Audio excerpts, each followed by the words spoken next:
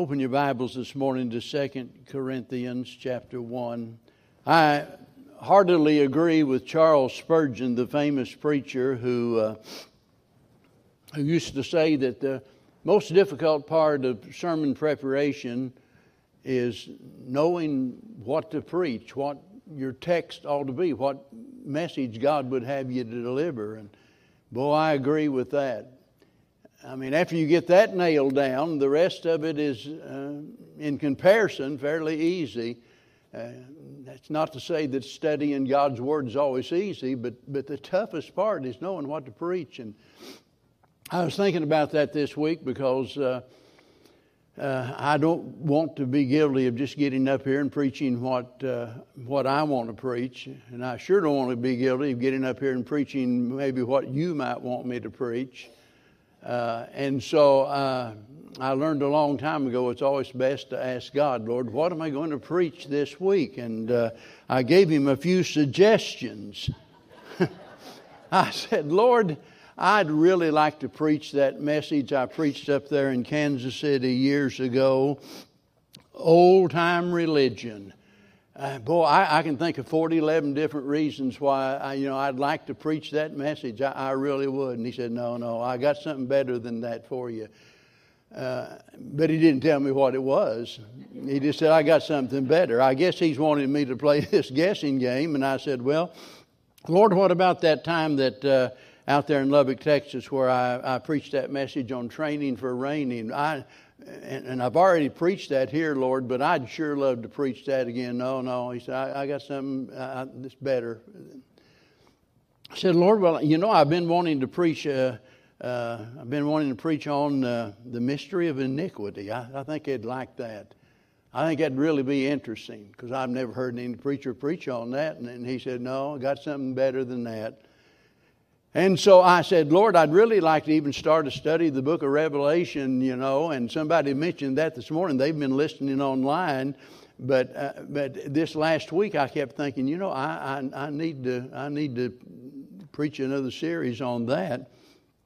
And he said, no, I got something better. I could go on and on. I probably, if God gets impatient with preachers, and he probably does. Finally, I said, okay, Lord, what is it? It doesn't make me any difference. I just want to know what it is. And so when it got to that point, well, this is what he laid on my heart here in verse 3, 2 Corinthians chapter 1. Blessed be God, even the Father of our Lord Jesus Christ, the Father of mercies, and the God of all comfort. Having preached last week on the God of all grace, I have not been able to stop thinking about this phrase, the Father of mercies. And this text begins in the most appropriate way possible. Notice that it begins with praise. That word blessed expresses adoration and appreciation. It has to do with our praise of God, that we adore Him, that we appreciate Him. And as we search the Scriptures, we just find numerous reasons why we ought to praise the Lord. Psalms 145 tells us because of the greatness of His being. Psalms 36 tells us it's because of His compassion. Lamentation chapter 3 and verse 23 speaks about His faithfulness, and that list goes on and on and on. But when it comes to mercy, I don't guess anything ever written that covers the subject better than Psalms 136, because all 26 verses all end with this phrase, for His mercy endureth forever. His mercy endureth forever. And here in our text, we find God praising the Lord for His compassion and for His comfort. And He tells us that He is the Father of mercies. That means that He is the originator of mercy. He is the source of all mercies. And so as we search the Scriptures, we learn several things about the mercy of God. We see that it is declared. And when I say that, I mean it's declared over and over and over again, because it regularly, repeatedly affirms that God is a merciful God. Remember whenever Paul called for his readers to present themselves as a living sacrifice, holy and acceptable unto God, he based that entire plea on this statement. He said, on the mercies of God. And that's what he had been speaking about all through Romans chapter 1 through 11. The first part of it, where it has to do there, with all of the doctrines and what we believe. And it speaks much of the mercy and of the grace of God. But now it comes to that part where from chapter 12 on throughout Romans, it speaks not so much about our doctrine, but about our duty, our responsibility to God. And he bases us surrendering ourselves, making ourselves as a living sacrifice, on the fact that God has been merciful to us. Micah tells us that God delighteth in mercy. That sets him apart from every other false god in this wicked world. No other religion worships a God that can be described as one who delighteth in mercy. Every other god is someone who is gruffy, someone who is cruel, someone whose wrath must be appeased by something that we do. It is said of the Jews whenever they assembled in the synagogues that they always prayed these words, Our Father, merciful Father, ever compassionate, have mercy on us. And that was in keeping with the teachings of God's Word. Notice the context here where Paul is speaking, and look at what he says in verse number 4, because it gives us the context of what's going on and the reason for him pointing out to them that God is the Father of mercies, who comforteth us in all our tribulation, that we may be able to comfort them which are in any trouble by the comfort wherewith we ourselves are comforted of God. Notice all our tribulation. I underlined that. I colored it in yellow because the subject that he's dealing with is the subject of suffering, and all of us can identify with that, right? Because we all suffer in some way. Living in this fallen world, there's no way that we can avoid suffering, and there are a lot of folks that are hurting, and they're wondering, does God really care? Oh, I know you and I, we've got that figured out, don't we? Right? We know God really cares. But there are some people that feel that if He really cares, like you Christian claim, if He really cares, He sure has a strange way of showing it. Because they don't understand why God would allow, in their words, bad things to happen to good people. And what they don't realize is there are not any good people. You see. So whatever happens to us is better than what we deserve. And as you know, probably from experience, that when we are mired down in the pit of affliction, when our body is racked with pain, whenever we are maybe in an emotional wreck, we don't always reason as we should. And that's why we need to be reminded of this fact that He is the Father of mercies, because our mind gets out there somewhere, just like it was with the psalmist. The psalmist in the midst of his suffering. And if you don't think God is patient and long-suffering, read the book of Job or read the Psalms, where the psalmist just finally confesses, Lord, you're acting like an enemy to me. What you're doing is not good for me. I mean, they just spill their guts when it comes to their suffering, and God just let it happen. You see, He remembers that we are but flesh. You know, you might as well tell God how you feel, because He already knows that you're not hiding it. He knows all about what's going on in your mind. And if you're honest, you'll have to admit there's sometimes my reasoning is just not what it ought to be, because it feels like to us that we're not getting a fair shake in life. It seems like that we're suffering more than we deserve. It seems like that, God ought to be more tender, more gracious toward us. And that's when we need to remember these words. He is the Father of mercies. And we see that declared over and over, but we also, as we look in the Word of God, we see this defined for us. The word mercy itself just simply means compassion, or it means pity. It speaks about lamentations or grief, sympathizing, having compassion, and standing ready to help those that are in need. I read about one little girl who was late coming home for supper. You know, back when I was a boy, it wasn't like it is today. You get up in the morning, and during the summer and school is out, you get up and eat a bowl of cereal, or if you got up early enough, you could eat with Dad, which I seldom did, but then you'd have always the same thing. You know, it would be bacon and eggs and toast or biscuits and all of that good stuff. But anyway, when you got through eating, you'd strike out for the day. I mean, I'd jump on my bike, I'd take off, and be gone maybe all day long. Mom had no idea where I was at. Now, I'm not saying, parents, that's the way it ought to be. I'm saying that's the way it was back when I was a boy. But you always made it home by supper time. You know, you wanted to be, because you were good and hungry by then, because, you know, those moon pies and RC colas down at the store at noon, you know, that didn't fill you up. And so you couldn't wait to get back home. Some of Mama's good home cooking. But anyway, this little girl, she had been out playing all day, and she didn't get home when she should have. She was much later than what she was supposed to be. So when she got there, her mother demanded, "Young lady, where have you been?"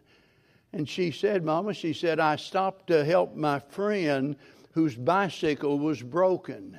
And the mother said, "But you don't know anything about fixing bicycles." And she said, I know that. And said, "I just stopped to help her cry." You know, that's what compassion is. That it's suffering with others. And so here this little girl is there sitting on the curb crying over a broken bicycle. Well, Queen Victoria, many years ago, she had heard of a wife of one of the common laborers, and for whatever reason, she felt moved that she ought to go express her sympathy, which was very unusual for a queen to do something like that. And so she went there, spent some time with this common woman. So after she left, all of the neighbors are wondering, the queen was over there. And they all wanted to know, what did the queen have to say? And she said, "Nothing." "Well, what do you mean, nothing? The queen came and she didn't say nothing? Come on now, tell us, what did the queen say?" She said, "She simply put her hands on mine and we silently wept together." Now, if you want a definition of mercy, that is a definition of mercy in that we enter into the suffering, as it were, of others, and we share with them the best that we can what they're going through. But when the Bible speaks about God being merciful, He's just another way of telling us that He cares, He loves us. You know, in His grace, He gives us what we don't deserve. We don't deserve anything that we've got. It's all by the grace of God. But when it comes to His mercy, it simply means there that God withholds that which we do deserve. That is the judgment against us. And so many times, you know, we refuse to rush to the aid of someone because, well, it's someone that we don't like or someone that doesn't like us, and we don't consider them to be deserving of our assistance. So we just hold them at arm's length. Thank God He doesn't do us that way. He rushes to our aid during our time of need. In fact, as Jeremiah tells us in Lamentations, were it not for, but for the mercies of God, we would all be destroyed. I'm glad that I have a Savior who entered into the human experience of suffering just as we do. I mean, look, He was tempted in all points such as we are, yet without sin. If anybody knew what grief and suffering was like, it was the Lord Jesus Christ. He shares in the pain, the agony that we're going through like nobody else can do. And then, as I quoted last week there from Hebrews chapter number 4, where it tells us to come boldly before the throne of grace. Why? That we might find grace, mercy, and the grace to help in a time of need. He is a merciful God. He's our intercessor. He stands in between, as it were, on our behalf, knowing exactly how we feel in what we're going through. That's what mercy is all about. And He is the Father of that. He's the originator. He is the source of it. And then it just thrills my heart as I search through the Bible and see a description of the mercy of God, the different ways that God describes His mercy. In 1 Kings 3:6, it says it's great. I'd agree with that. The mercy of God is something that is great. Then He tells us in Nehemiah chapter number 9 that it is manifold. That is, that it manifests itself in various ways, different ways. We don't just see it from one perspective. In every area of life, we're able to see the mercy of God in our life. That God is concerned about every minute detail of our life. It's great, it's manifold, it's plenteous. The Bible tells us over in Psalms 86, plenteous. That means it's never going to run out. It'll always be there. It's tender, it's rich, it's everlasting, it is abundant. Thank God for that, because even after God has bestowed His mercy upon us over and over and over again, it's still there. There's always enough. And we don't have the words to describe God's mercy and how much we need God's mercy, regardless of who you are. You might be here today thinking, man, I've got my act all together. What I really need is I need a blessing of material things in my life, or I need better health, or I need this, or I need that. But what we all need is mercy. Too many times, we're like the woman who went down, had her picture taken, and boy, whenever the proofs came in, she looked at those and she was irate. And so she went back down there to the photographer and gave him a piece of her mind and read him the riot act. And she said, look, this is just not acceptable. And he said, well, what's wrong? And she said, well, this doesn't do me justice. He said, lady, you don't need justice, you need mercy. Now, I don't know if he ever got her business again or not, but he told the truth. The point is, we all need mercy, regardless of who we are. We need mercy. And thank God we can sing of the mercies of the Lord. How? Forever, you see. It's something that is never ending. It'll be there after we have failed over and over and over again. And we see that demonstrated throughout the Bible. For example, in Genesis chapter number 18, we see that the mercy of God stayed the hand of judgment while Abraham is searching.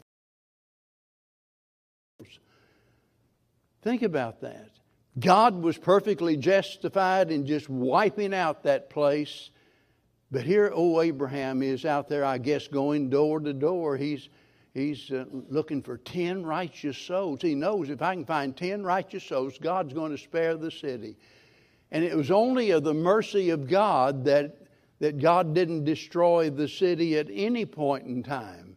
We come to the very next chapter and we see it was the mercy of God that caused the angels to set Lot outside of the city before the destruction came. It doesn't say that they just suggested he leave the city. If I understand it, it's kind of like they picked him up and set him outside and said, you're going like it or not. You're one of mine, and I'm not going to let you perish in this judgment. It's not to say he didn't deserve to perish like the rest of them, but the mercy of God set him outside the city, outside the realm of judgment. Then over in Nehemiah in chapter number 9, we see that the mercy of God refused to forsake Israel even when they had rebelled. And we could see that over and over again, how the mercy of God kept God from destroying the nation of Israel. And the same is true with us. It's because of His mercy. You think about the prodigal son, and there he is, gone in a far country. He's made the most stupid decision of his life. It not only affected him, it was dishonoring to his father that he struck out for parts unknown into a far country, wasted all of his substance in riotous living, and finally, out of desperation, out of hunger, and there was no one there to feed him, and he decides, I'm going to go back to Daddy. And he got up and he left, and as he's coming down the road, his father saw him and had compassion on him and ran. Get that? It's a picture of God, as it were, running, and he fell on his neck and he kissed him. That's mercy. When God meets you out there where you are and brings you to where you ought to be, you see. And although we've sinned against God over and over, the Bible says in the book of Ephesians, He is rich in mercy. Rich in mercy. He gave His own Son to prove that. He gave His own Son to deliver us from the wrath to come. So instead of us ever complaining about our lot in life, we ought to be exceedingly thankful and glad that God is merciful. But when I got out of bed this morning, it's really difficult for a preacher to tell people how you always feel, because they might think, well, he's just moaning and complaining, and sometimes we are, but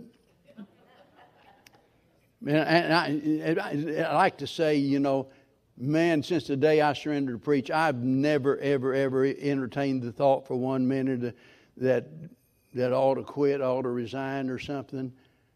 But I'd be lying, because there have been a few times I thought, Lord, I need to just quit. I need to just get out of the way. I just need to do that. And even while I'm thinking that way, it just eats me up. And because we can always find some reason in our mind to justify the decision that we're making. I'm not as young as I used to be. I heard a lot more than I ever did. And somebody, needs me, and I've got this problem and that problem. So, Lord, just time to turn it over to someone. Well, it was one of those mornings whenever I got up like that. And I just felt like, Lord, could you excuse me today? Brother Kenneth's probably chomping at the bit. I know he's been sick, but he's young and he's healthy and he's strong. He could do it, And he would do it. And I said, no, you get up and you get going. You know how hard it was for me to crawl in that shower this morning. And but by the time that I'd sat there and I'd looked and thought about the mercies of God, and as Katie said, looking back and thinking about where He brought me from. How dare that I ever entertain the thought of quitting on God? How dare I ever even complain about my lot in life? Because if I got what I deserved, I would have been in hell a long time ago. We've all sinned to the extent that God would be perfectly justified in sending us to eternal torment. It's just because of His mercy and His grace that He doesn't. Boy, Paul's speaking to people here that are going through deep trials. Sometimes we think we got it tough, but when we look back at those early Christians, understand they were disowned by their family. Not only that, they were hated and despised by the community. People that you've known all of your life, they found out you professed to become a Christian. And if that wasn't bad enough, whenever the officials found out about it, they was liable to tar and feather you or nail you to a cross. And it was difficult. And so here is Paul writing to people that have been persecuted and hated and despised. And he said, I want to remind you that your Father is the Father of all mercies. He is the God of all comfort. And then the next verse he said, notice, that He comforteth us in all our tribulation. Thank God for that. Now let me try to wrap this up, and I really need 2 or 3 hours and then I couldn't finish on this thought about God's mercy. But let me say that if you're here today and you're unsaved, you need to pray like that publican did. You remember the publican. Here's a proud Pharisee. Oh, he struts up before God and he says, I thank God I'm not as other men are. Oh, I fast, so many times in the week, and I do this. And I'm so proud of him being so religious. And here this old publican, he couldn't even lift his eyes toward heaven. He was so ashamed of himself. And all he could say was, oh, God, be merciful to me, a sinner. And if you're here today and you've never received Christ as your Savior, I urge you to do so. Because that man, Jesus said, went down to his house justified, you see. That's the mercy of God that'll take a vile, filthy sinner and save him from his wretched condition. If you're unsaved, that's what you need to do. That's all you need to do. Just trust Him. If you're here today and you're saved, but it might be that you, like David, not in the same way, but in some way, like David, you've committed sin. And you need to pray like David did whenever he said, have mercy upon me, O God, according to thy loving kindness, according unto the multitude of thy tender mercies. Blot out my transgressions. And if you've sinned before you leave here today, that ought to be your prayer to God. If you're here today and it might be that you are afflicted in some way, pray as the psalmist did when he said, hear me, O Lord, for thy loving kindness is good. Turn unto me according to the multitude of thy tender mercies. And He's there to comfort you in your time of need. If you're here today and maybe you are fearful in some way, might be it has to do with the state of your health. It might have to do with your finances. It might have to do with a domestic issue, your marriage or your children or whatever it is. Remember the psalmist in Psalms 103 where he says, like as a father pitieth his children, so the Lord pitieth them that fear Him. For He knoweth our frame. He remembereth that we are but dust. But the mercy of the Lord is from everlasting to everlasting upon them that fear Him, and His righteousness unto children's children. That means my grandkids they're in good shape. Children's children. You see, they can depend upon the mercy of God just like I have these years. Thank God for that, of knowing that God is merciful. And certainly, if you are truly thankful, we ought to say, as the psalmist did, I will sing of the mercy of the Lord forever. That ought to be our song throughout the day. But then there's one more thing that's too often that we forget about. And that is, if your help is needed, you need to do as you're told in Luke chapter 6 and verse 36, be ye therefore merciful as your Father also is merciful.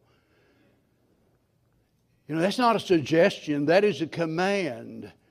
That just as God has been merciful to us when we see those that are in need. Remember, Paul said that God has comforted you that you might comfort others. And the sad thing is that we live in a day where showing mercy to others is, well, it's as scarce as grass around a hog trough.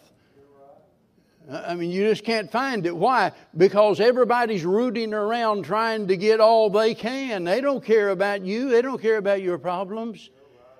Boy, you let somebody step up and step out and all of a sudden begin to minister to you. That makes an impact. That makes an impression on them. And if you're ever going to have an interest in bringing someone to Christ, then you better put into practice what He says here. Be ye therefore merciful as your Father is merciful. That's informative. That is inspirational. And it's important for us to meditate upon God's mercy. Because those that have experienced God's mercy need to extend God's mercy. Those that have gone through deep afflictions and great sorrow need to show mercy to others. And God makes that so clear to us in the parable of the unmerciful servant. I remember Remember the one fellow here, he's been blessed of God. He's got everything under the sun, everything you can imagine. And here he's got someone under his authority that's going through great trials. And even though his great debt has been forgiven, he refuses to minister to the one that he considers beneath him. You see, when it comes to God's mercy, it's always undeserved. And he received from God what he refused to extend to others.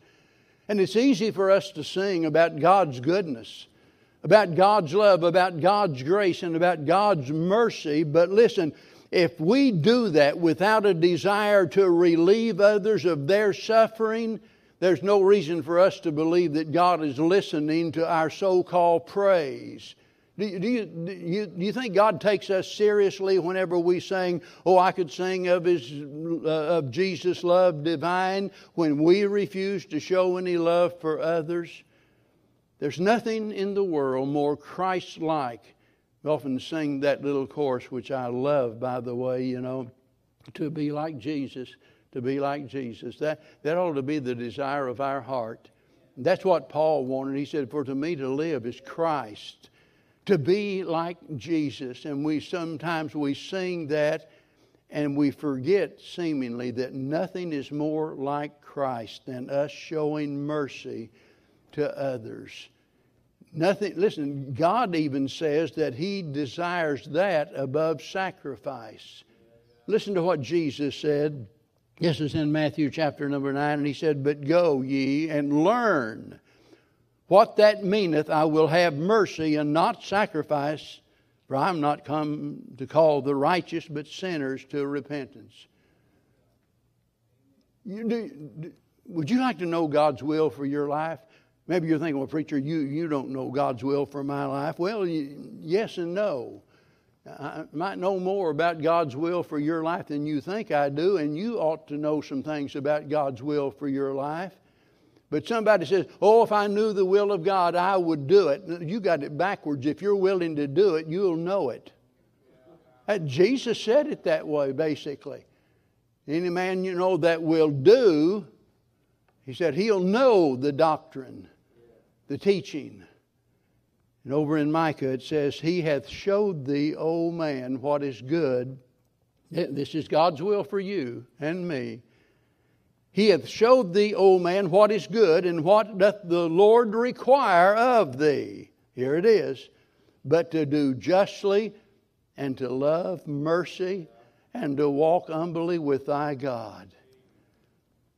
You see, God is more interested in how we treat others than He is in the keeping of our traditional religious ceremonies.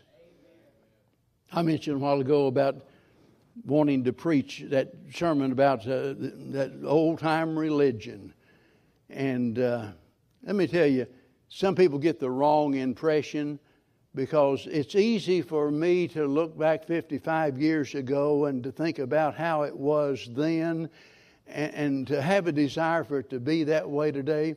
When I was driving over, somebody had set the radio on that it was all that Southern gospel, and had that crab boy singing a song on there about the gospel ship. I about come unglued on the way over here listening to that. And it brought back to my mind those days when they had the all-night singings, and every church was 4-part harmony. Let me tell you, though, a lot of times our desire, our wanting to go back to the way that it used to be, is just based on our preference for the way that it was. And we want to bring all of that to another generation who doesn't think like we do, for one thing. I hope I'm not losing you here, and I've not lost track of where I'm going with this. And I said, "Lord, I want to preach about that old-time religion." But let me tell you, everything about the old-time religion wasn't exactly as it ought to be, and that doesn't necessarily mean that it's the way that it ought to be today. People change. People are different. Times are different. But there are some things about returning to the old paths that ought to be there through every generation, things that never change about our Christian life. And if I live to be another 10, 20, 30 years old, I hope to God to be preaching the same truths that I've been preaching for 55 years, because those truths have never changed. But the one thing I do know is that among all of those things that God wants, His will for our life, whether it was in the earlier generation or this generation or the next, God says, I want you to love mercy and to walk humbly. God expects that of all of us. And you can leave here today, and I hope you do, rejoicing over the fact that He is the Father of mercies. But it'll be a waste of your breath if you refuse to show mercy to others. And the best thing that we can do for ourselves is what? To be good to others. There in the Beatitude in Matthew chapter number 5 and verse 7, it says, Blessed are the merciful, for they shall obtain mercy. Blessed are the merciful. If you want to prosper spiritually, if you want to enjoy the very best that God has to offer in your life, if you want to be able to find the secret, the key to being happy regardless of your circumstances, here it is. Blessed. Your happiness doesn't depend upon what happens to you. Blessed, notice, are the merciful, for what? They shall obtain mercy. As we show it, as we show it to others, it comes back to us. And if there's anybody here that's such a fool that you think you don't need the mercy of God, you're just kidding yourself.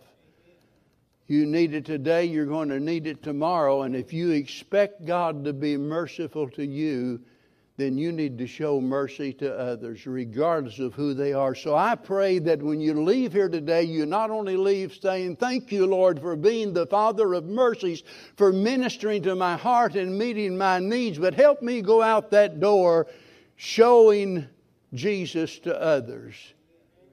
Because so many times we leave the impression with others that we're some kind of a hypocrite. We sing and we say one thing, and yet when we come down to where the rubber meets the road, down to the nitty-gritty, we don't live up to what we've been talking about. And that makes the gospel repulsive to people.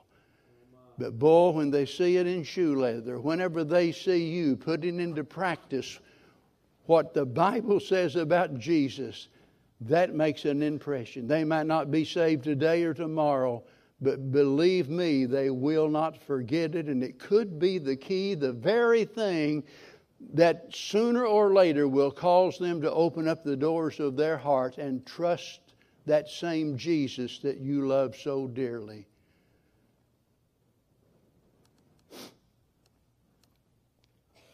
The God of all comfort, because He is the Father of mercies.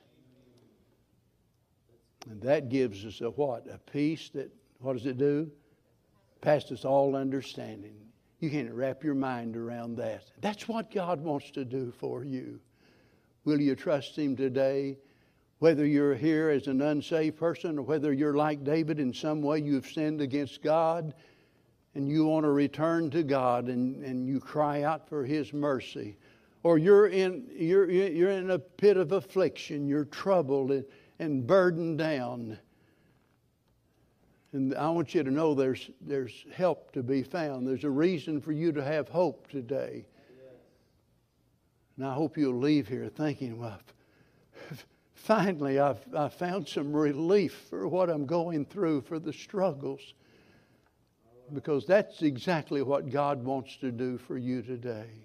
Let's stand together. Father, bless us now. We don't deserve it. We didn't earn it. But Lord, we need it. We need what You and You alone can do. So I pray today that the Holy Spirit might walk, as it were, up and down the aisles of this church and speak to hearts, pull us away from ourself and draw us to our dear Savior.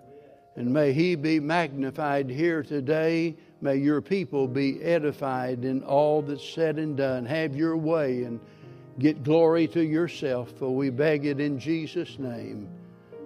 Amen. While we sing, you